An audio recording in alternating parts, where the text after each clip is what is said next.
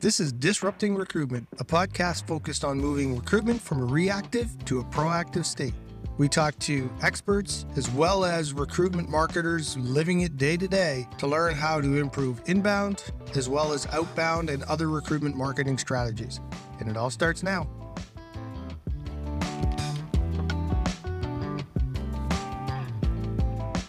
So here we are today with James Whitelock from Think in Circles. James also has his own podcast, The Marketing Rules, which we'll talk about a little bit. But welcome, James. Thanks for joining us today. It's an absolute pleasure. I know you're just getting going on your podcasting kind of journey, and I'd listened to a few, and I'd seen some of the adverts on LinkedIn, so I reached out, and here I am. Yeah, I kind of like what you guys are doing over there.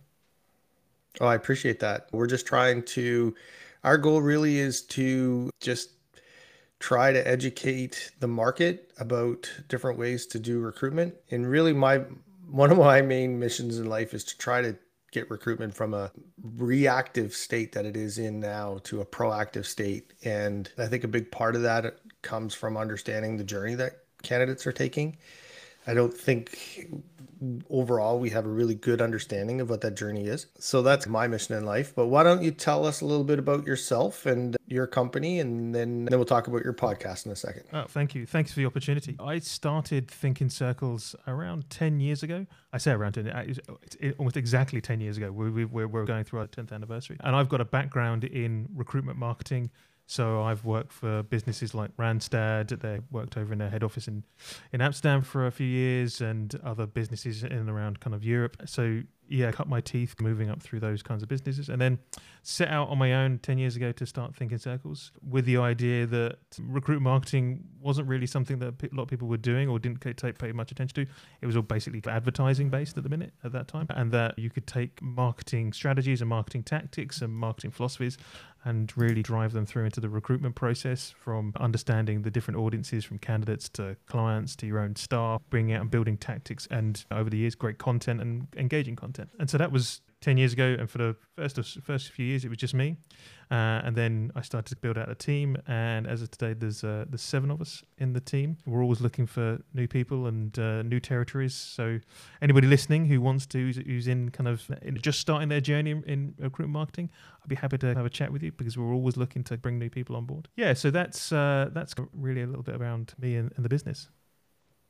Yeah, no, it's important to always have that finger on the market and understanding what's going on and keeping your eyes out for potential talent. That's what we're here talking about. So tell me a little bit about your podcast. I know I'm excited to be a guest on your podcast, A Little Home and Home, which was an exciting idea. I was excited when you reached out about that. So tell us about the marketing rules, and what are some of the things you're trying to accomplish with that podcast? I know we're just trying to really, I'm trying to educate the market. I'm just trying to learn myself. But it was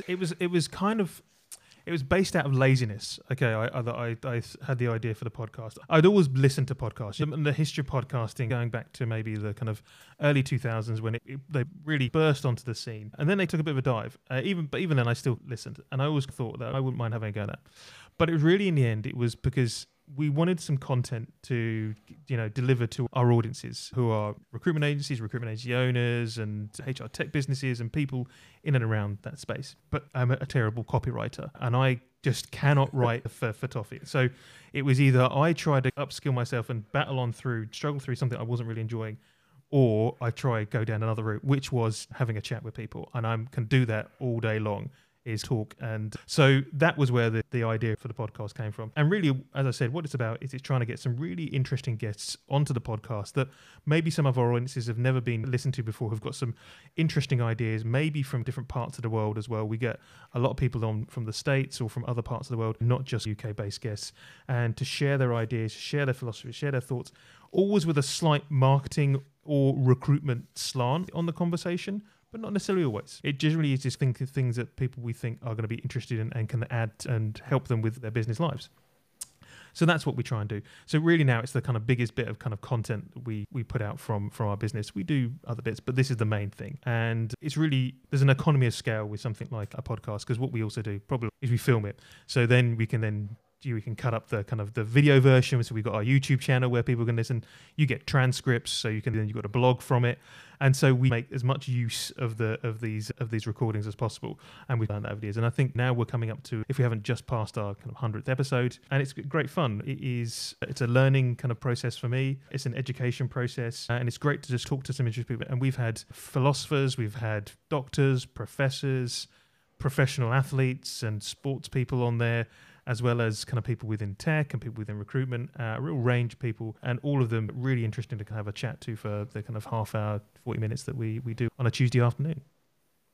Yeah, I'm in the same boat. Like, I am always jealous of people that can write and write books, and I tried doing the blog thing for a little bit, but I can talk. And I've always listened to podcasts too, and thought, yeah, that would be fun to do someday.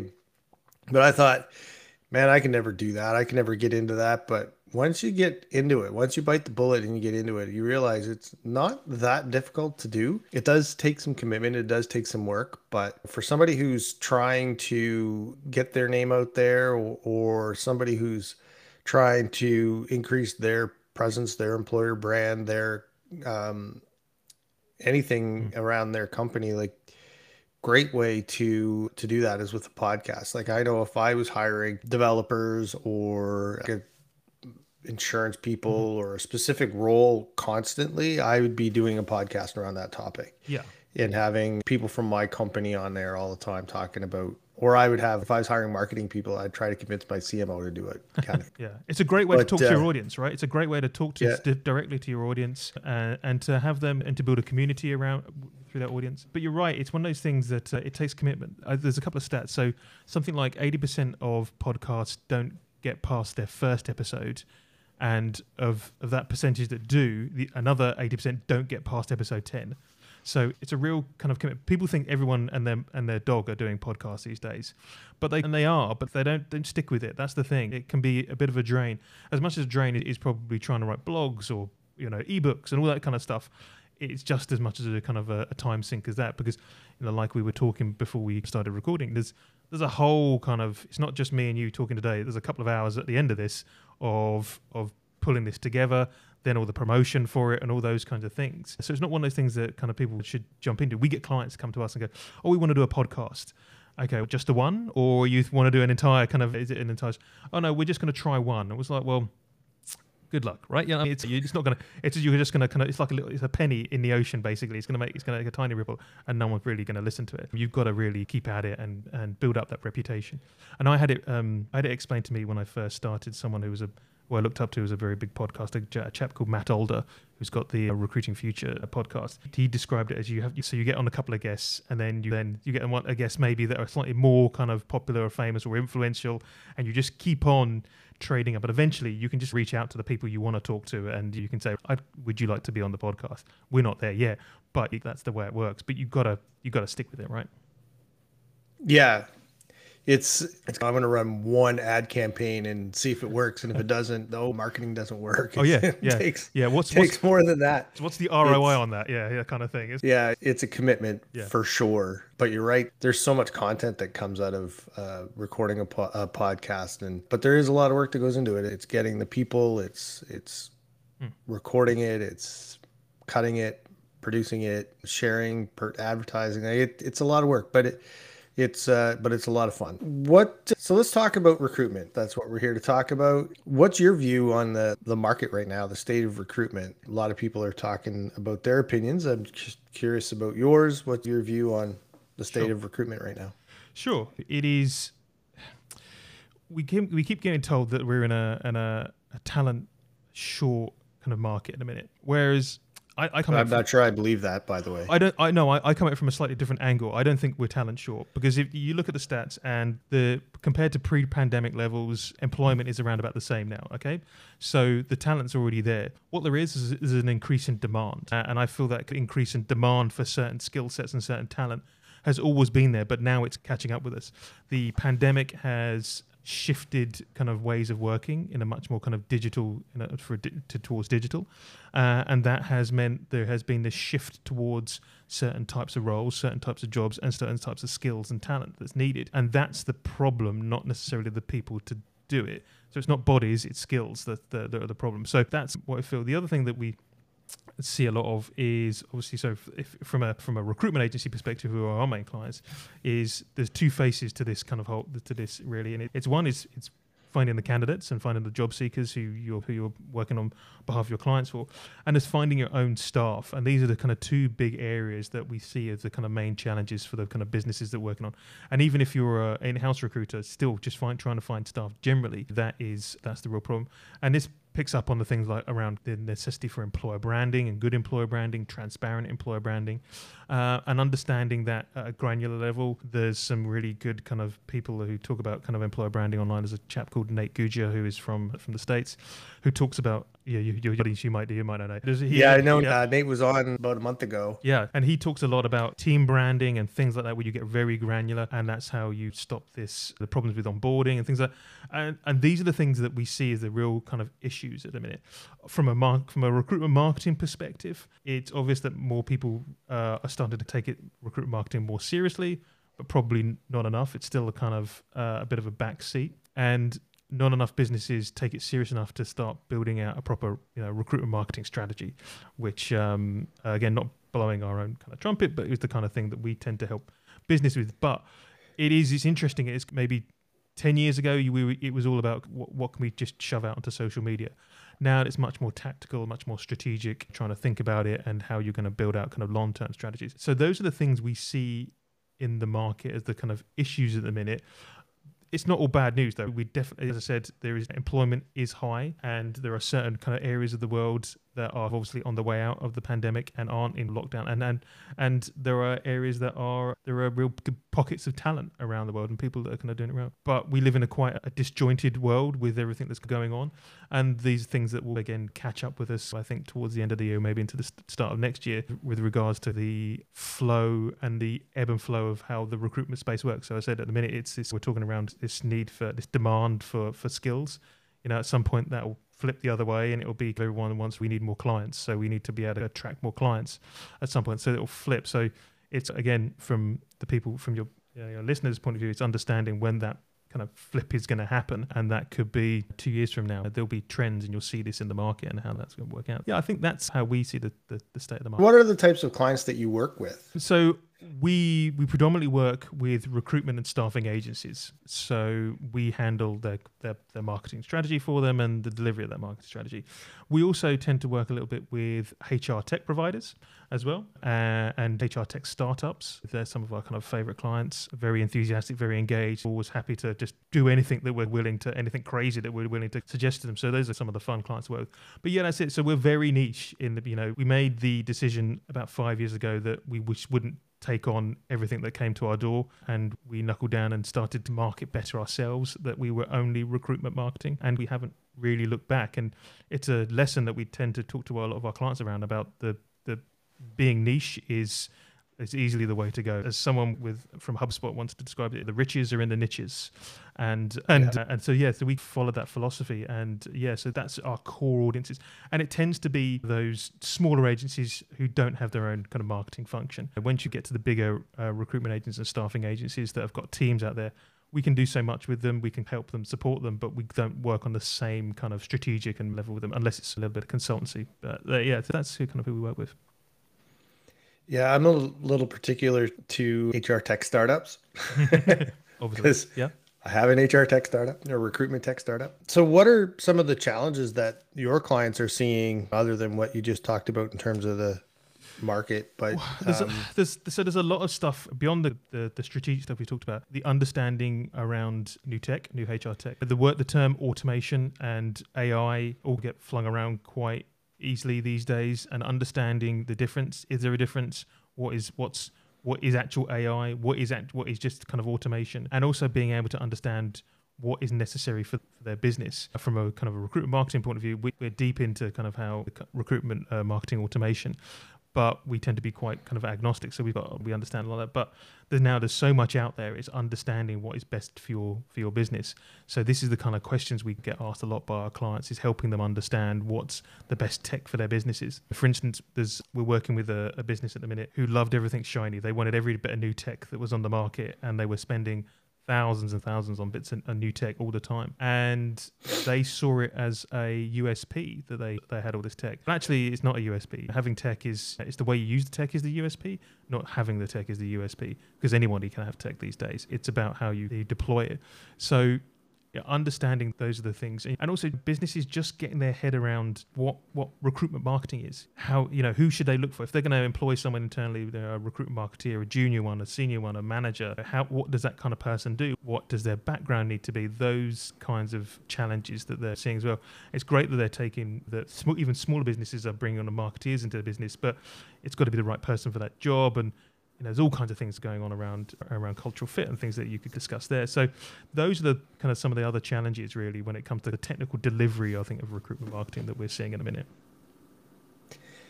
It's interesting that you brought up marketing automation, and I tend to try to stay away from Candidate Hub when I'm on this podcast, because I don't want it to feel like I'm here to promote our own business. But that's what we do. We're a recruitment marketing automation platform, very similar to like Herefish or Candidate ID or some of those. I think Smart Dreamers is another one. But we work with some like niche staffing agencies is a great fit for us as well, because if you're hiring specific role, like whether it's marketers or dental hygienists, or it's licensed agents, or it's nurses, or whatever it is, and you're constantly hiring just for that role, from an agency point of view, you're doing a little bit of mass hiring in a finite pool.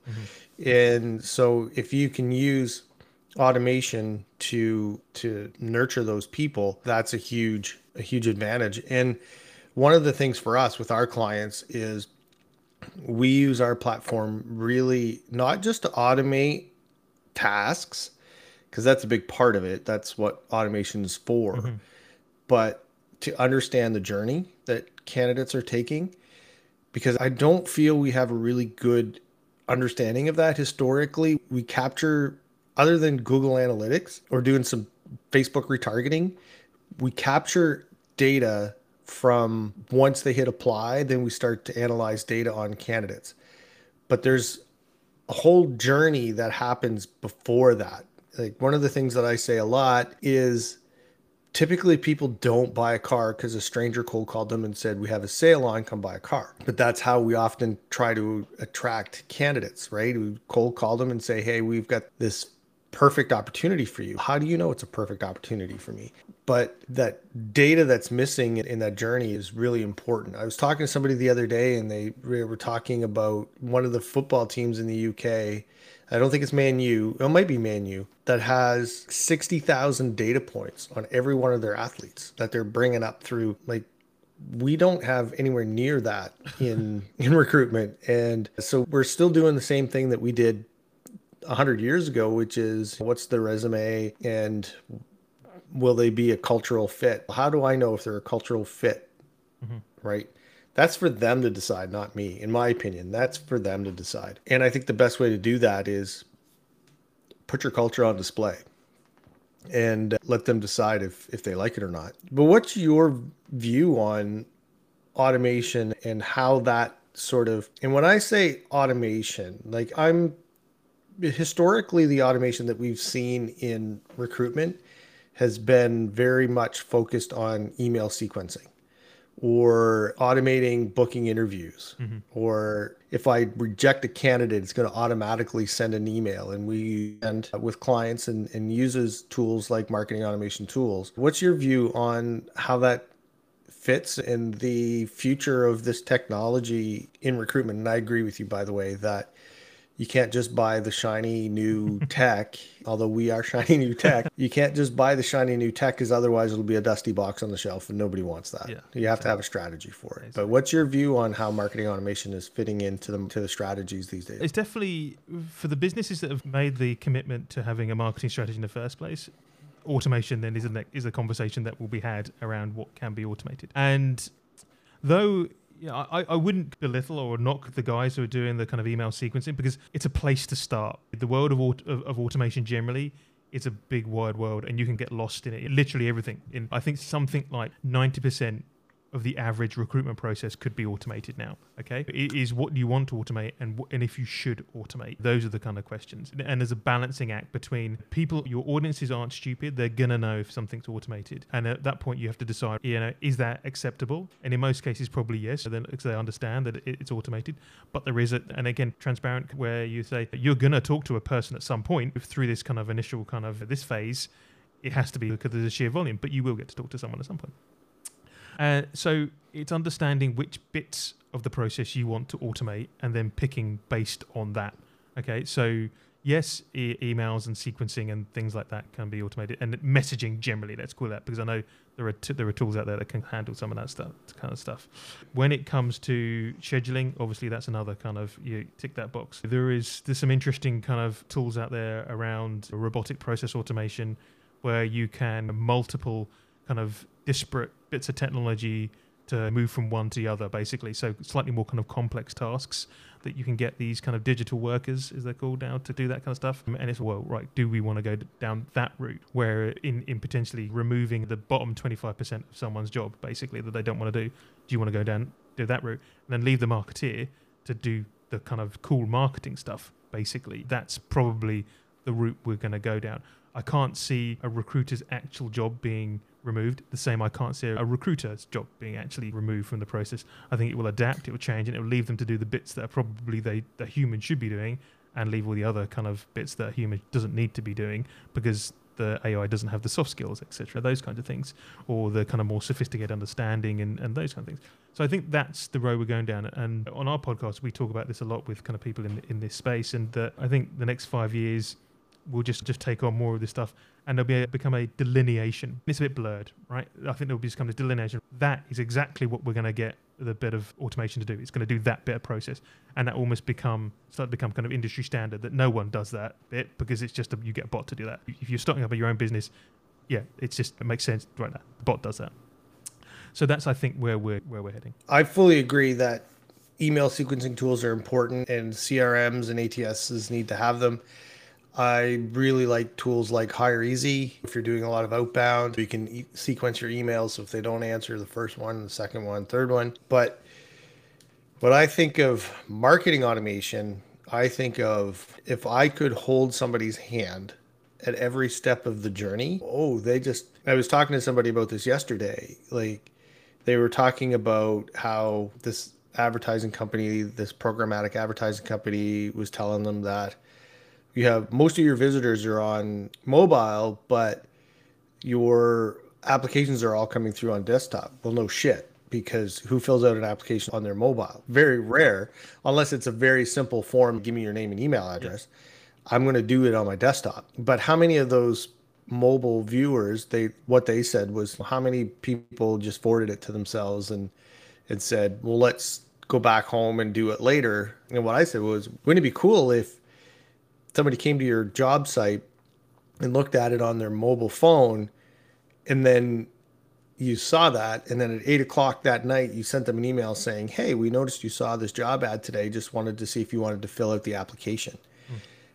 And to me, that's where automation can really help in understanding that journey and guiding people through that journey. And they may not be at that point, though, that you want to send them that email, because they may have just clicked on the job ad and that's the first thing that they clicked on. And so maybe they just want information about or see what your company is like. So you want to put them down a different path. And so for me, if you're using automation correctly, it's almost like every candidate that comes to your content, it's like having a marketer sit there and watch what they're doing and hold their hand and guide them through the process, but at scale. Yeah, that's a great way of describing it, and that's the goal. But I think so few of us are at that scale, and I would imagine a lot of clients wouldn't even know where to start. You've articulated it beautifully, but I wouldn't imagine a recruiter or even a recruitment business owner would be able to articulate exactly what they want that to do. But I'm gonna steal that kind of marketeer and hand holding scenario and start talking to our clients like that. Go for it. It's yours. I'm a big fan of R&D, rob and duplicate. Yeah, yeah, Yeah, it's crazy. And the thing is, we don't, when you're just implementing something like a marketing automation platform, it's hard because I can't automate the journey because I don't know what the journey is yet. yeah. So a lot of the first part of the process is really just data gathering. Yeah. So what's the trends that I'm seeing? So let's just track. And even if I don't know who they are, if they're just all anonymous visitors, eventually you'll start to see some patterns that candidates are clicking on this and they're engaging with this and they're doing this. And it's like, if they do these things, then 80% of them end up applying. Yeah. Or, and until you know that, it's hard to automate the journey because you don't know what it is. And that's, Yeah, I love that. I think that's a great idea, and I think we get obsessed with knowing these, or gathering these kind of these data points that identify these identifiers of so email addresses, names, that kind of stuff. But actually, you have to earn that. You have to earn someone yeah, to give you the right to give you that kind of stuff. But you're right that all the stuff before that we just ignore. We don't. It goes into Google Analytics, and we look at so many. This page has so many hits. That's useless, right? Yeah, great. that's useless garbage. Yeah, exactly. If we can then quickly, simply understand the trends of, right, 80% of people did this, and they did this was the flow that happened on the website, or this was the flow, and then it went boop and stopped. There's a blockage. Something's going wrong there. So this journey is broken.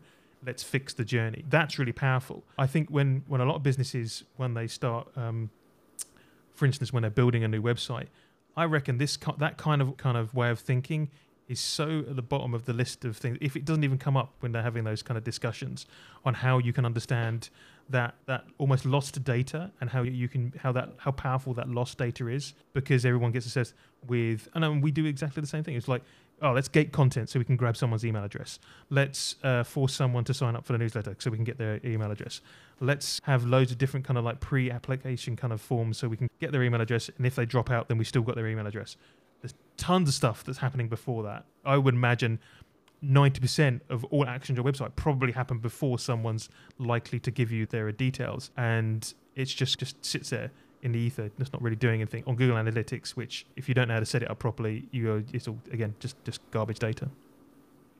Yeah, Google Analytics is good for understanding the trend of what the mass is doing, but you're right. If you don't know how to set it up, there's a ton of information that you miss.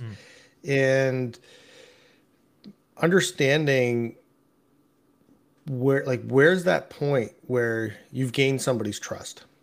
And I think a big part of that, and where companies are missing the boat, is that they're making the process too much about themselves way too early.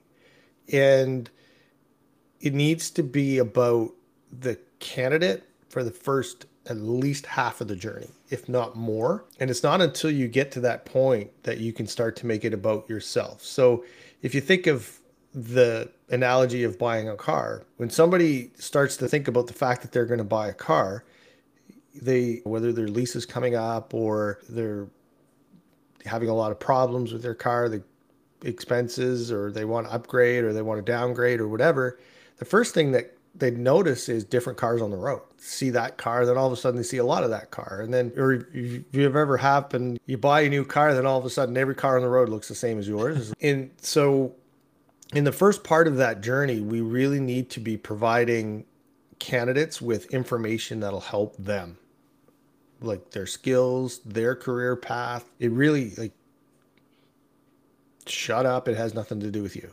Yeah. At this point, it really doesn't. What else do you think companies are missing the boat on and could maybe change their process a little bit, make a quick impact? I think a lot of businesses make huge assumptions about who actually their audience is. There's a rabbit hole. Yeah, exactly. There's a lot of recruiters just make assumptions who their candidates are. Okay, and they understand their candidates and their clients, etc., without ever really having a proper conversation with it. It's actually quite transactional, the conversations they have with their candidates specifically. So digging a bit deeper and understanding them and understanding what makes them tick, understanding more about the why the candidates you've placed have been placed and stayed there, having those kind of follow-up conversations, what makes someone stay at somewhere over what someone hasn't stayed somewhere, retention, i.e., and how you can then use that as part of your marketing strategy to tempt more people to come here and apply for the jobs on your website and or work within your business or bring on more clients. So I think those assumptions are what can be really detrimental to some business. Now, it's not all businesses, and some people do, and again, it may be different from one recruiter to the other. But one of the things when we're always talking about strategy is that you need to take a digger deep into what makes your audiences tick, and assuming that you know them can be dangerous. So in business and in traditional marketing, we talk about our ideal customer profile. Mm-hmm. And this is what our ideal customer looks like. And oftentimes when you start talking about that, like when you're talking to consultants and stuff, they'll be like, no, you need to go deeper. Are you targeting all hospitals, or are you only targeting urban hospitals or rural hospitals? And so we get really finite and really focused on who we're trying to attract to our product. But in recruitment, when we talk about what our ideal customer or our ideal candidate profile looks like, we often talk about skills and competencies. And that is like a huge error, in my opinion. We need to be talking about, well, so you're looking for developers, for example. You're a startup and you're looking for what are you looking for? Well, I'm looking for somebody who has React, JavaScript, PHP, Python, whatever. No, those are important, but what you're looking for is somebody that's got a high risk tolerance because they're going to be joining a company that could fail. Yep. They are able to get their own mentoring through their community because I'm a non-technical founder and I can't support you and our CTO is really busy. Or you're looking for somebody that's looking to go from a junior developer to a product manager in 3 years that they're not going to get in a large corporation. That has nothing to do with the language that they code in. It has nothing to do with their portfolio. Mm-hmm. It's all about who they are and what makes them tick. And once you understand that, you can understand where they hang out, and then you can start to target them. Yeah. Because I know who they are, I know I know where they are, I know where to find them. Yeah, exactly. And so that's You if can do, I was. but you can do that by asking, right? So this is Oh, absolutely. just ask. There's not wrong. There's not wrong. No difference, and it doesn't have to be surveys. You're on the phone to them. So we're just doing a little kind of trying to understand. We're trying to understand the people we work with a little bit better. You're a great candidate. We're definitely gonna place you. We want to find more people like you. So what are the things? What is it you talk about on Discord? What is it you're talking about on these kind? Is that where you're hanging out? Just ask these kind of questions, and I'm sure that that slightly human touch will go a long way, and also then helps us marketeers then help you as the recruiter to be better and make you look better because we know the audience better. Yeah, I was talking to a company that's trying to hire VR programmers, and Meta is like gobbling them up Mm-hmm. hard right now. They're taking, but Meta isn't the right fit for everybody. So they're like, well, I want to hire people that are at Meta and they don't fit. So they're like, great. Here's what you do. You go on LinkedIn and you look for anybody who has past employer Meta and you call them and you say, hey, listen, I see you just recently left Meta and you got a new job. Congratulations. Super excited for you. I want to target people that are at Meta. Do you mind if we have a quick conversation? Not trying to pitch you a job. Just want to have a quick conversation about what was missing for you, why you left. And then you start to see if there's a trend of what. So people at this company leave because they're missing this. Okay, can I offer that? Do I want to offer that? And if so, then that Yeah, there's your messaging, there's your targeting campaign, right? exactly. It's simple. Some people will tell you to piss off. I don't want to have a conversation with you, but generally people will be like, yeah, sure, I'll talk to Yeah, you. It's the same as if we're developing a product, right?